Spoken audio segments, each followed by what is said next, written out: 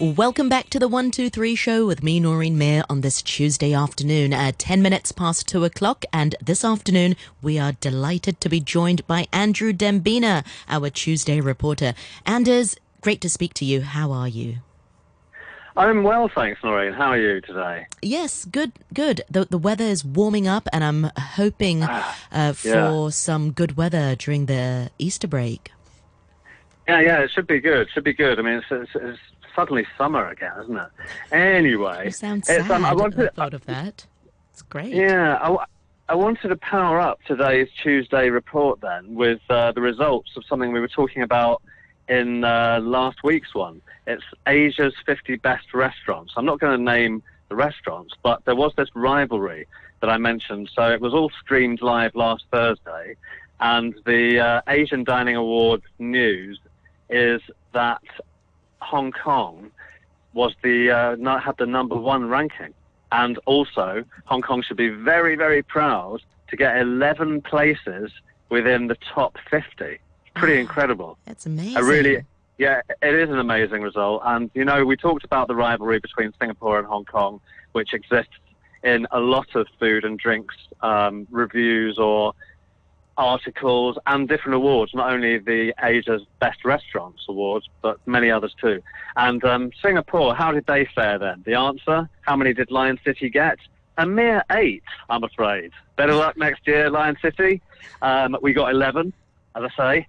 And what was really interesting, the top 5 last year, I mentioned, was 2 each for our own SAR and Singapore, 2 apiece, with the remaining place going to Tokyo. But this year, it was 1 each only to Singapore and Hong Kong, and Tokyo got 1 as well, and the remaining 2 places went to Bangkok. It's done by Asian city rather than whole country. So Bangkok had 6 restaurants in the whole top 50, which is pretty significant. Not that it never gets any, but it did really well this year.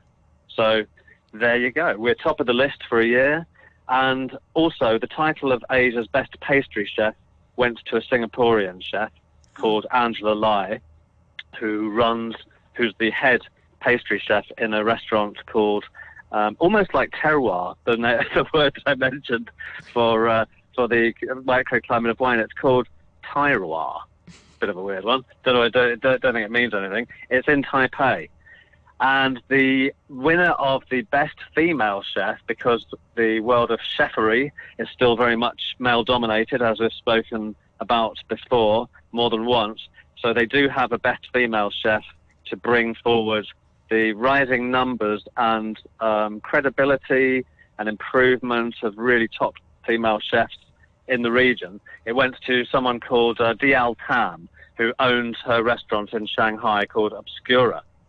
So I think we've spoken before about this noting of best female talent. It's a weird one. There have been some winners in Hong Kong before, and I can't help asking the question, should there be a female? It would be, I mean, I know it happens in many other areas of work as well, like sports and acting, let's say. But is it necessary? Can't there be some kind of list of best chefs that the female chefs, fewer in numbers granted, but that they would appear in whatever number, in whatever ranking that they are felt deserved by a judge panel? Yeah. Does it really have to still be these days that there's a best female chef award? I wonder. What do you think about that? Yeah, it's such a tough one. I agree. I agree with you. A chef should be a chef. You judge them by their culinary and cooking abilities. Although, because it's such a sort of male-dominated industry, that if you were just to have one, would it just be because of the sheer number of male chefs? Would it just? Yeah, there would be far fewer. So maybe they'd get less prominence, right? Yeah, because and less recognition. I don't know. It's a tough one. Yeah, I don't know. Yeah, but I mean, it happens in sports, obviously, because of the physical differences between male and female gender. Not in sailing. So I learned last week that if you're a female sailor, it's a sport that you can compete. Both genders can compete in the same race in sailing. Did you say sailing? Yes, I didn't know that. Right. Okay. Yes, I did. Yeah, I was aware of in sailing races. Ooh, So that, aren't you yeah. posh? Well, only yeah, no, only because I actually used to do some editing and writing. Still do a bit for Oh, yeah, boating of course. publications.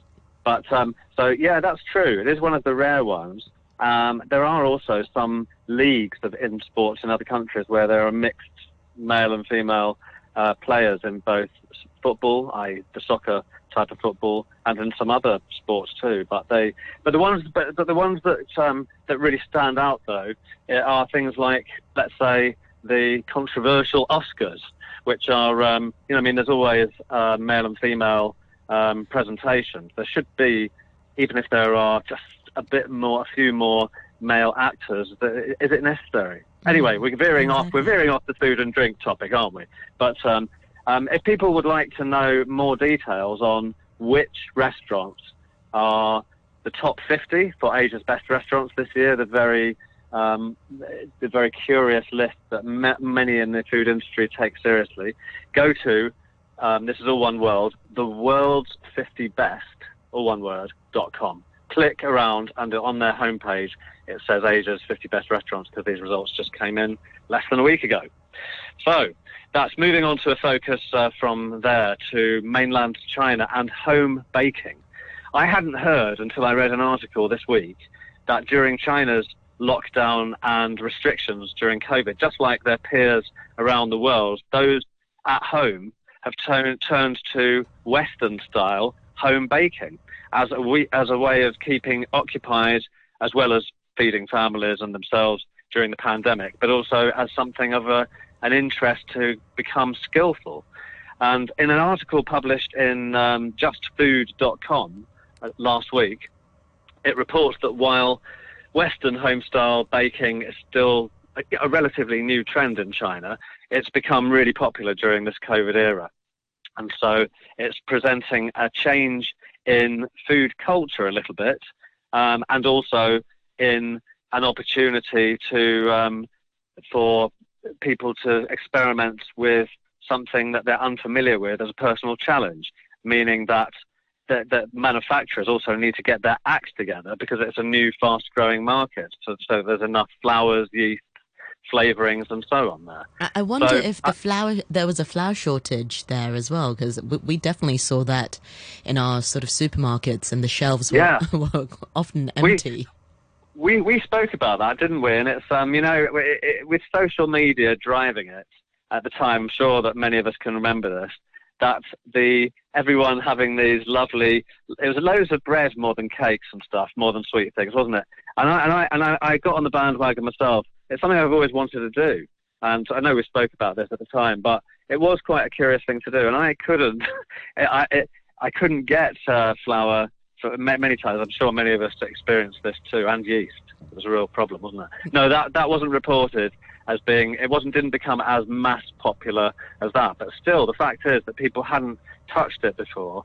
But traditionally, baking is not an important part of cuisine in China, although some local cuisines do include cakes of different sorts and buns, that are steamed, but the Western style is not really a thing. And also, there aren't as many people that have even countertop ovens, let alone fitted ones, in China proportionally compared to Hong Kong, which is a bit more international oriented in the kitchen, I think. Exactly, because with Chinese, you mentioned Western style baking, because in Chinese desserts we often use rice flour or glutinous flour, and you sort of steam it. You steam the cakes. So. Yeah, or pan fry, or right. Some older people, I think, used to, who didn't have a countertop oven, would actually just make a wok with its lid on really hot. That's what my grandma did, and baked the cake, and it was so soft and fluffy. Yeah. Kind of like the Japanese exactly, cakes that you see these days. But, let me assure you, it's not Japanese, it's Chinese. Just thought I'd get it in there. Japanese cakes, is that what they're called in Chinese? No, nowadays you get those really fluffy Japanese cakes that everyone's like, oh, yeah. Oh, but yeah. Then, it's been done many years ago. Yeah. Super springy light sponge, yeah? That's right. Yeah, Yeah, yeah. Well, so it has become more popular though in China because of Western-style cake shops and coffee shops opening since the 1990s. You know, the ones that we see opening all over the world.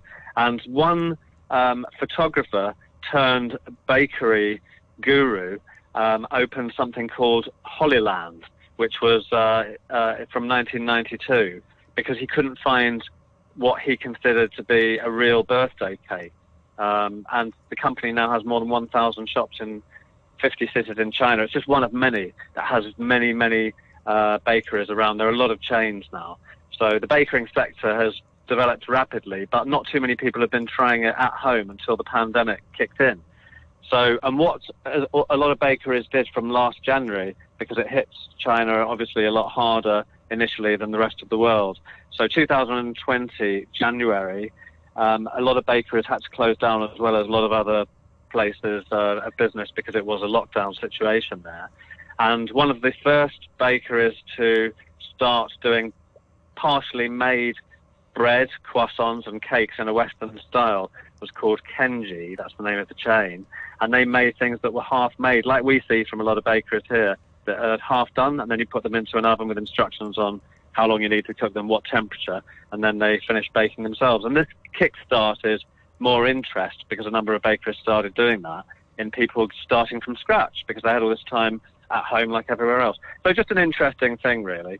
I wonder if the Chinese cake flavorings or preferences would be different or not. The article I read didn't mention that, but it did mention, justfood.com, where I read this, it did say that it noticed on social media, which is Weibo and other sites in China, that brightly coloured icings and cake decorations, like sprinkles and all decorations, are a thing about this wave of Chinese interest in bakery, that everything is brightly coloured, much more so than in other places, to make it look kind of, you know, a bit zingy. So just to finish this segment,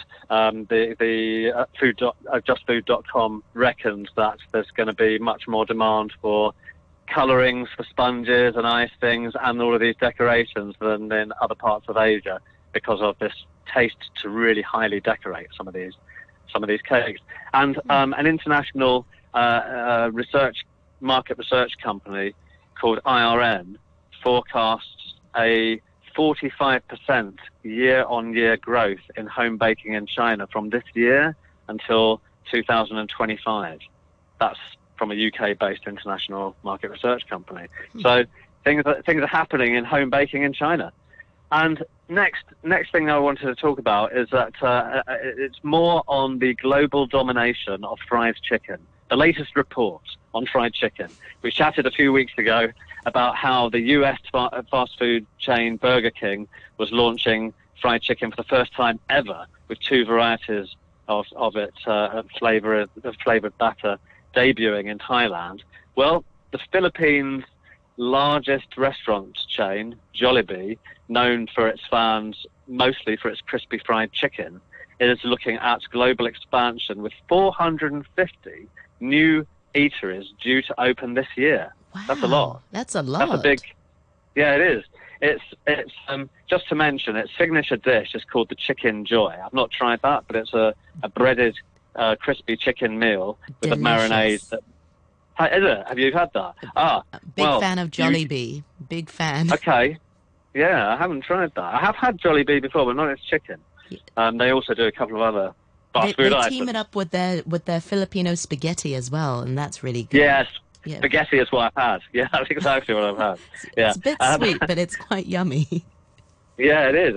I've had a few of those.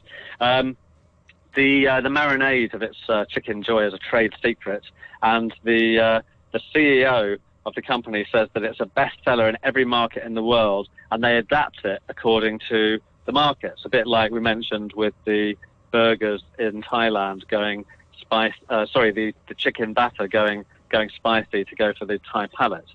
So in an article that I read on BBC Online, it mentioned that the company sees opportunities created by COVID-19 that I mentioned last time, that people are looking for more affordable takeouts. And this is what has driven its belief that it can target more and more overseas markets, not just in Asia.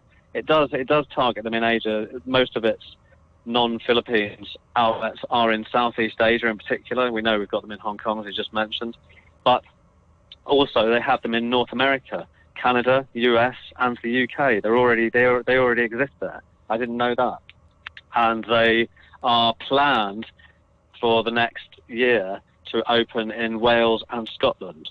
Those are on the. Wow. I wonder how Scottish Highlanders will take to it. Well, I'm sure they have fast food of other.